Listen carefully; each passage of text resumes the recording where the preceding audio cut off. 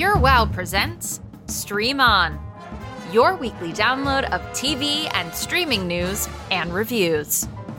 And now, your hosts, Phil Mutz, Pure Wow's VP of News and Entertainment, and Rachel Golmi, Pure Wow's Managing Editor of Branded Content. Hi, Phil. How are you? I'm wonderful. How are you doing? Good. It's nice and sunny out. It's so sunny. I actually, so with Memorial Day weekend, I was away for the weekend at the beach, and I was, by pool for a lot of it.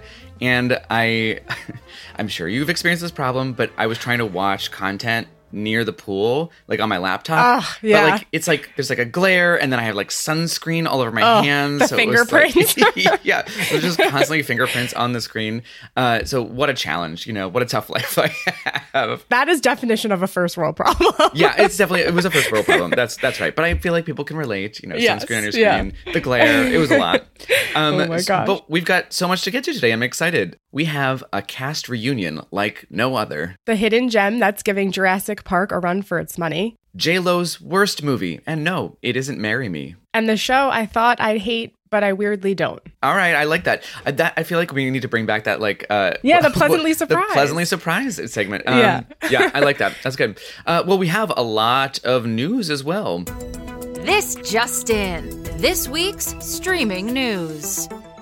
The Hunger Games prequel has found its leading lady. West Side Story star Rachel Zegler will be gracing us with her vocal skills yet again as Lucy Gray Baird in The Ballad of Songbirds and Snakes. May the odds be ever in her favor. Queen Elizabeth is celebrating 70 years on the throne with her Platinum Jubilee, and she's getting a star-studded concert airing this Saturday on BBC One. It will feature Adam Lambert, Alicia Keys, Elton John, Lin-Manuel Miranda, the band Queen, and the one and only Diana Ross. Listen to coverage of the Queen's historic Jubilee on our sister podcast, Royally Obsessed. If you have a hard time picturing Bradley Cooper with a potbelly, gray hair, and wrinkles, you're not alone. But thanks to the set photos from his new Netflix film, Maestro, we're getting a full glimpse. Directing and starring in the 2023 biopic. Or is it biopic? We need to chat that one out. You can say whichever you want. I'm gonna say this is a yes and situation. It's both. Okay. So / biopic and biopic. Cooper is playing master Broadway composer Leonard Bernstein and will be joined by Carey Mulligan playing his wife. Stranger Things 4 Volume 1 just dropped on Netflix and logged Netflix's biggest premiere weekend ever, with 286 million hours viewed. This overtook Bridgerton Season 2, which had 193 million. Wow. Okay, I kind of want to talk about Stranger Things 4, because this is huge. That's wild. That's like a lot. It's a massive amount of hours viewed. Yeah. I'm not a big Stranger Things fanatic. And I'm not either. I don't think, and that's fine. I think I watched season 1 and I loved Winona Ryder just yelling Will over and over again. That was her whole dialogue, just screaming her son's name. But do you remember it was a 2017 SAG Awards where the show won Best Ensemble for a Drama Series. And it was the one where Winona Ryder was making all those faces on stage. Oh, yes.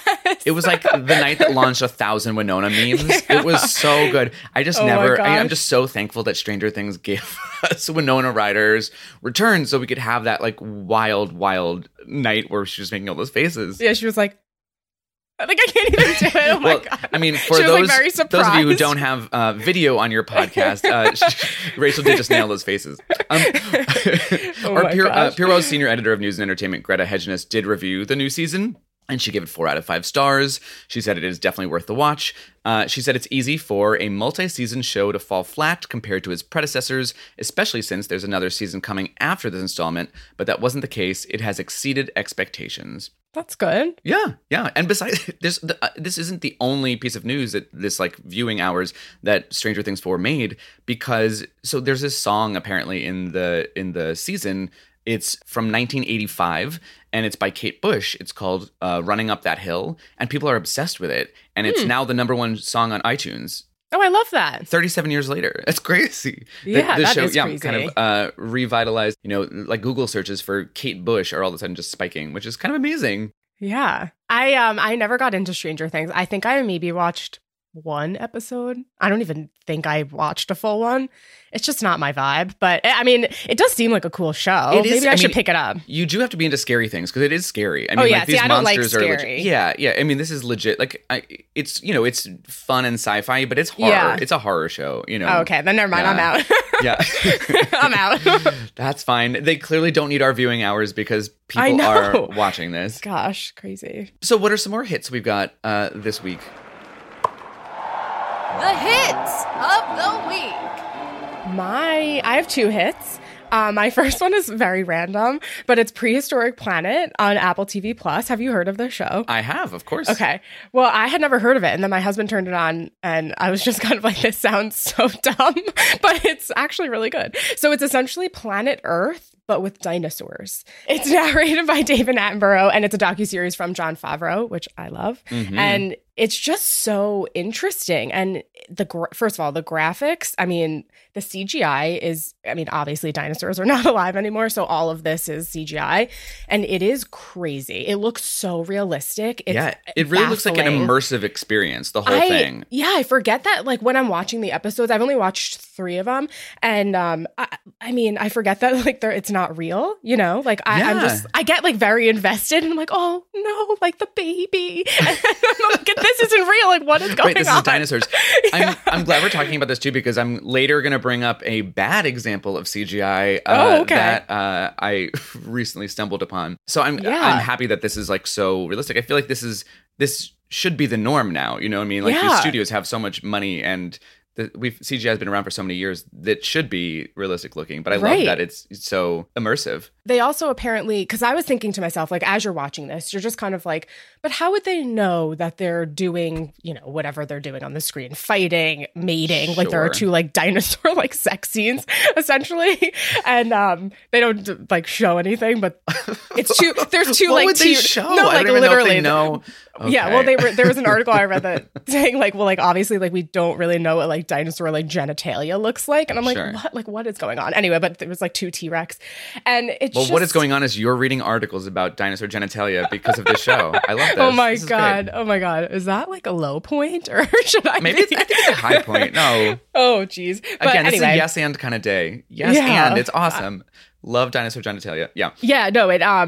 It's just very interesting. And like I was reading in one of the articles, they had to start with a fossil of the dinosaur and then build on in the CGI and then build on skin and muscles and all of that, which I just find so cool. Yeah. And I also learned, well, according to the show anyway, that velociraptors, you know, the ones with like the talons, were feathered, which my mind is blown about that. So. I feel like I knew this, but I only think my knowledge of dinosaurs all goes back to Jurassic Park, obviously. Right. And, you know, it's like, it's implied that like they were derived from birds, not from, you know, but then there was also like I have to rewatch it because there was also like the amphibian DNA that they like implant in the, you know, anyway. It's a lot. This now makes me want to watch Jurassic Park again too. Okay. But then if I like go and watch Jurassic Park and then go watch Prehistoric Planet, like it's just going to be, I mean, the effects alone. One feels like a documentary or is a documentary essentially, but like the other is clearly, again, horror, you know? Yeah. I have been watching Love on the Spectrum on Netflix, and the original series was on Netflix also, but the one where it took place in Australia, and now this is the US version. And it's really great. For those who haven't watched it before, it's, it features people on the autism spectrum looking for love, and it kind of documents the process via this documentary crew as they go on dates. And, it's just such a heartwarming show, and it feels so good even when the dates don't work out.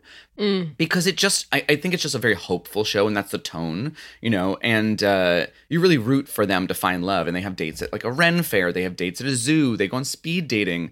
And it's kind of this just interesting reminder that, people who are on the spectrum, which again, it's a spectrum. So there are people who have different capabilities, who have different, social skills. A lot of the heroes on the show will say things like, I'm told all the time that people don't know that I have autism because it's they're a lot of it's internal, and it's not as visible. And then there's others who it's more of a challenge for them to go on dates, and they've never been on a date before, and they've never kissed a person before, but they they want to find love, and it's really heartwarming to kind of watch these journeys and them go on these adorable dates. It's really it just really it just gets you, it pulls those heartstrings. Yeah. Well, which is nice to have like these days too, and a nice little show to watch too before bed, which I always hate watching something that's too intense or too scary, or well, I don't really watch scary, but and just before bed, putting on something that's heartwarming. I think it's nice. It's like it's feel good, and the only thing it does lack is a little bit of the charm of the Australian version,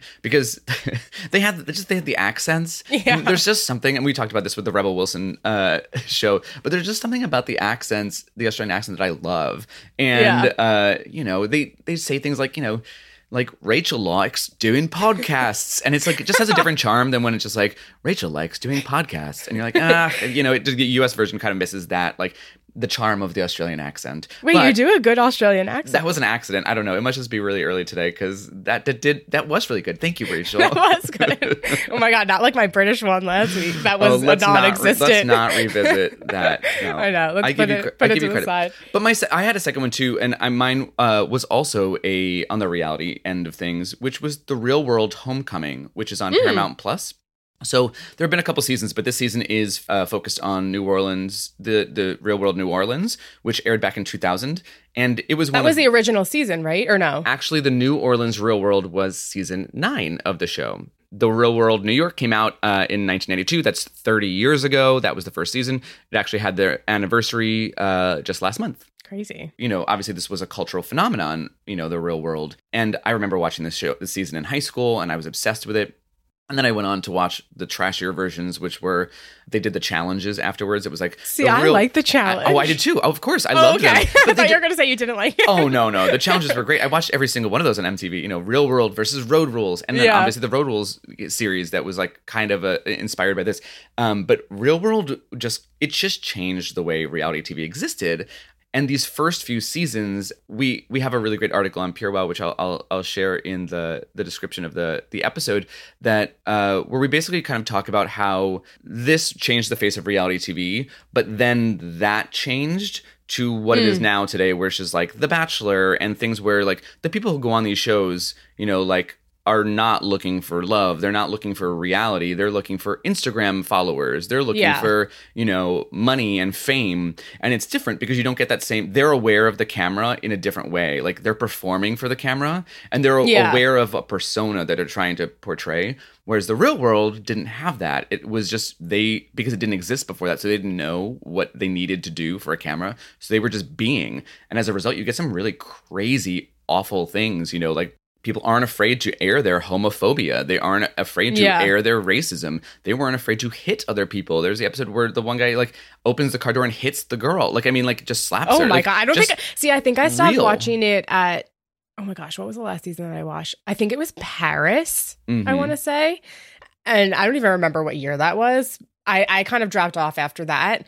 But yeah, it's nuts when you think about that. Like, oh my God, like how do you just? I can't even wrap my head around that, because that's just not okay now. Right, of course. And well, it wasn't okay then, but they just didn't know that they should filter them. So anyway, so these 7 people are brought back again, and we've got Jamie and Danny and Julie and Melissa, Kelly, who is married to Scott Wolf, the actor, Matt, and there was David, who is now goes by the name Tokyo. And they are all adults, and people have kids and they have families, and there's just not that drama level. But then there's this one person, Julie, who clearly she was awful on the show then, and you probably remember her from the challenges too. She was the Mormon one from Brigham Young.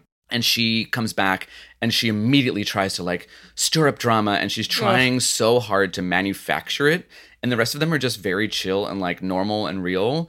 And it's just interesting that she clearly is reflective of what we were kind of just talking about, which is just like what they think reality TV should be and what they think should happen. Whereas before it was organic and authentic, because they were just a bunch of young drunk people in a house.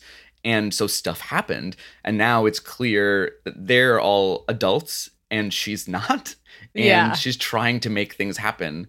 Like she's like trying to like have sex, and she's married, you know, like she's trying to like, she's That's talking weird. about it. There are so many, and who knows if she's really trying. She's just trying to stir up good TV. But good TV, I would argue, was the original when there wasn't this need to perform. Yeah, no, agreed. It's really great. Agreed. It's on Paramount Plus. I highly recommend revisiting. It's an easy watch, and it's just so fun if you loved that series to kind of revisit that. Yeah, I have to watch that. My second hit is so random again. Like, why are both mine so random? It's Shoresy on Hulu, which this is my pleasantly surprised pick because I actually am so baffled that I like it. So Shoresy is a spin-off from Letterkenny on Hulu. Do you know anything about Letterkenny? Because it's kind of, I to don't me, know it's about like a weird show. But, I just know that this is a sitcom about hockey, which I have lots of thoughts about too, as a former hockey player. What? We'll talk about it later. This is not a podcast about that. Oh, I know. Okay. I mean, let's just say as a little gay kid, I was really good at skating, but not so good with the puck. But anyway, it's fine. Not a big deal.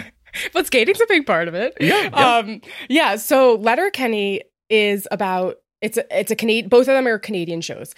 But background on that one first, because that's goes into Shoresy. So it's about these 4 town people. It's a very small town. It's just kind of about that. There's not really a story. I really don't like that show. Every time that my husband has it on, I'm like, oh my, like it gives me a headache because it's honestly a little hard to describe if you have to watch it. But the dialogue is very, like if one person talks, it cuts to the other person. And then they're like, it's back and forth and back. And it's like ping pong. And they're just all very strong personalities. And there's little groups in there. So there's like the hockey group and then the stoners and the town people. And so the hockey crew, that's like the spinoff. But there's one character in there called, his name is Shoresy. And he's never seen in, like you never see his face in Letterkenny. And which I think is kind of funny. They always show him from the back or like in the bathroom stall because he has like a pre-toilet ritual. I don't even know, like his game ritual. It's just such a bro out show. But so they took Shoresy's character and turned it into this show. And it's from Jared Keeso, who's in Letterkenny. And he actually does play Shoresy. So you finally see his face now in the real show. I mean, everyone knew it was him playing him, but his voice is really high and, like a Canadian accent. And the thing that I like about Shoresy that I don't about Letterkenny is that it actually has a story to follow. So you're following Shoresy, who moves to this small town in Canada, Sudbury, to play like hockey, and he just doesn't want to lose a game. And that's honestly like the premise of the show. And it does have the same feel as Letterkenny, like where they're like quick with their dialogue. But for some reason, this one just works so much more. And it's just like, it's so stupid, but it's so good. And it just makes me laugh out loud. And like, it's just, it really is such a stupid show. It's like the Ted Lasso, but for hockey. I love that. Like kind of puts it into yeah. But I mean, who doesn't love Ted Lasso? And I think it's interesting that they have these sports shows are kind of having a moment because I think they're a little bit different in tone than like a Friday Night Lights, where it was like much more like serious, and we're in the town and we're doing the stuff with the football and the, I don't know you why. do a good Southern accent too. I don't even know. I don't think that's the right accent, but it is an accent, and that's a show I'd watch for Connie Britton, FYI. Friday Night Lights. But yeah, I think that's interesting that they have a spin-off just for this one character. That's kind of fun. It is. It's like and it's so, to me, it feels so random. And in Letterkenny, I love the stoner crew because they're just, I mean, they like go around town and dance everywhere. They like break dance. So I wish there was kind of a spin-off for them. But the original hockey dudes that are in Letterkenny, they're not in this new show, which I also think is interesting. But it's just funny. It's like I said, it's stupid. Like it's not the best show I've ever seen. Yeah. But it does make me laugh, and I think that counts as a hit. So I'm with you. I 100% agree with you. So we like some of these things. We were pleasantly surprised. What did we hate? Misses of the week. I actually don't have a miss again this week. Wow. I know. Our producer Alfred is going to be so mad he doesn't get to play this sound effect again. Because I do have a miss, but I'm going to put it into our segment of the week, which we can go right into. It is our classic spotlight. A Stream On Classic Spotlight. Oh, I love that. I love that sound effect makes it sound like it's like a classic has to be like old timey, but now I'm so old that classic just means something that I watched when I was younger, which is crazy to me. But so to continue on what I was saying about this being a miss, I would like to put a classic spotlight on the movie Anaconda, which is on Netflix from 1997. And I don't know who remembers this, but it was I do. Of course, I mean, you should remember this, but I certainly do. But it's a classic in that it's very old. It stars Jennifer Lopez, Jon Voight, Ice Cube, and Owen Wilson, who, obviously Owen Wilson and J-Lo go on to do Marry Me all these years later, which is not the worst movie she's ever made because, spoiler alert, it is Anaconda. So I gave it a view this weekend. I hadn't seen it in so long, and I was like, oh, I have fond memories of this movie. Like, I loved Jennifer Lopez at the time, and I mean, she's still Jennifer Lopez, but there was no J-Lo yet. Yeah. And it just doesn't really hold up. Speaking of the CGI you were talking about, the CGI is terrible. Like, the CGI snake is just like, I don't know. It was like they weren't even trying. The snake is sometimes like wrapping around people and doesn't even appear to be touching it. The proportions are all off. It looks like someone was like in a real rush to make this like snake. It's really, that's not great. And then Jon Voight, who is problematic as a person, but he also has this insane accent as a villain of the movie. I don't know who told him that this accent was a good idea. That's terrible. The movie is trying to be Jaws. So essentially, if you haven't seen Anaconda, they go on this boat cruise and a giant anaconda attacks them and starts killing them. Kind of like it sounds Jaws. So silly when it sounds so stupid, but that's the premise. Yeah. And J-Lo's on this boat, and it like I said, it's trying to be Jaws, so it teases out the creature for quite some time. But in Jaws, it felt very suspenseful and very scary that we have not seen it. We see the fin, like we see, that we see the hints of Jaws before we actually see the shark attack. And the music. Yes, and the iconic music. And this, it just looks like they're trying to do that same thing. They'll do like a point of view shot of the snake, but like it's just like dirty water flopping in front of the screen. So it doesn't have that same effect. And it just, the whole thing feels very dated and very not good. But the one bright spot in this classic spotlight is Jennifer Lopez, and she's actually very, very good in this, which shouldn't be surprising. She's a very good actress. But I think we talked about this with Marry Me. She's so glam that it's sometimes hard to buy her now as not that pop star, that star that we see in Marry Me. So this was, her kind of pre-mega fame. So it's cool to see her stripped down. The makeup is much more natural. Her acting is much more natural and believable, which is kind of crazy considering this is a snake horror movie. But she's very good. And, the people around her are so over the top, especially problematic Jon Voight. It's a nice contrast to see her like really give a nice performance in what is otherwise a bonkers movie. And the last thing I will say is I liked Snakes on a Plane. I thought that was fun, but part of the fun of that movie was that it was campy, and I don't know if they intentionally made it campy because they obviously did have to, redo some filming, but snakes were falling from overhead bins and like, it was so fun. It felt silly. This just doesn't have that fun factor. It takes itself so seriously that I think that's why this classic spotlight is a thumbs down for me. Well, first of all, I love that you chose a miss for this segment. They don't all have to be good classics. No, I like that. And second, I have not thought about Anaconda, the movie, in... like, I can't even tell you the last time I used to love that movie though. But I just think from the fact that obviously it wasn't a good movie, just kind of like, oh, like this is scary. And Jon Voight is so creepy, like in real life and the movie. I actually was always like terrified of his character. But oh my gosh, I love that you picked this one because now it's like back in my life and I feel like I need to see it again. Hey, you can give it a revisit on Netflix. I don't let me dissuade you. I mean, I just don't think anything has changed since the first time.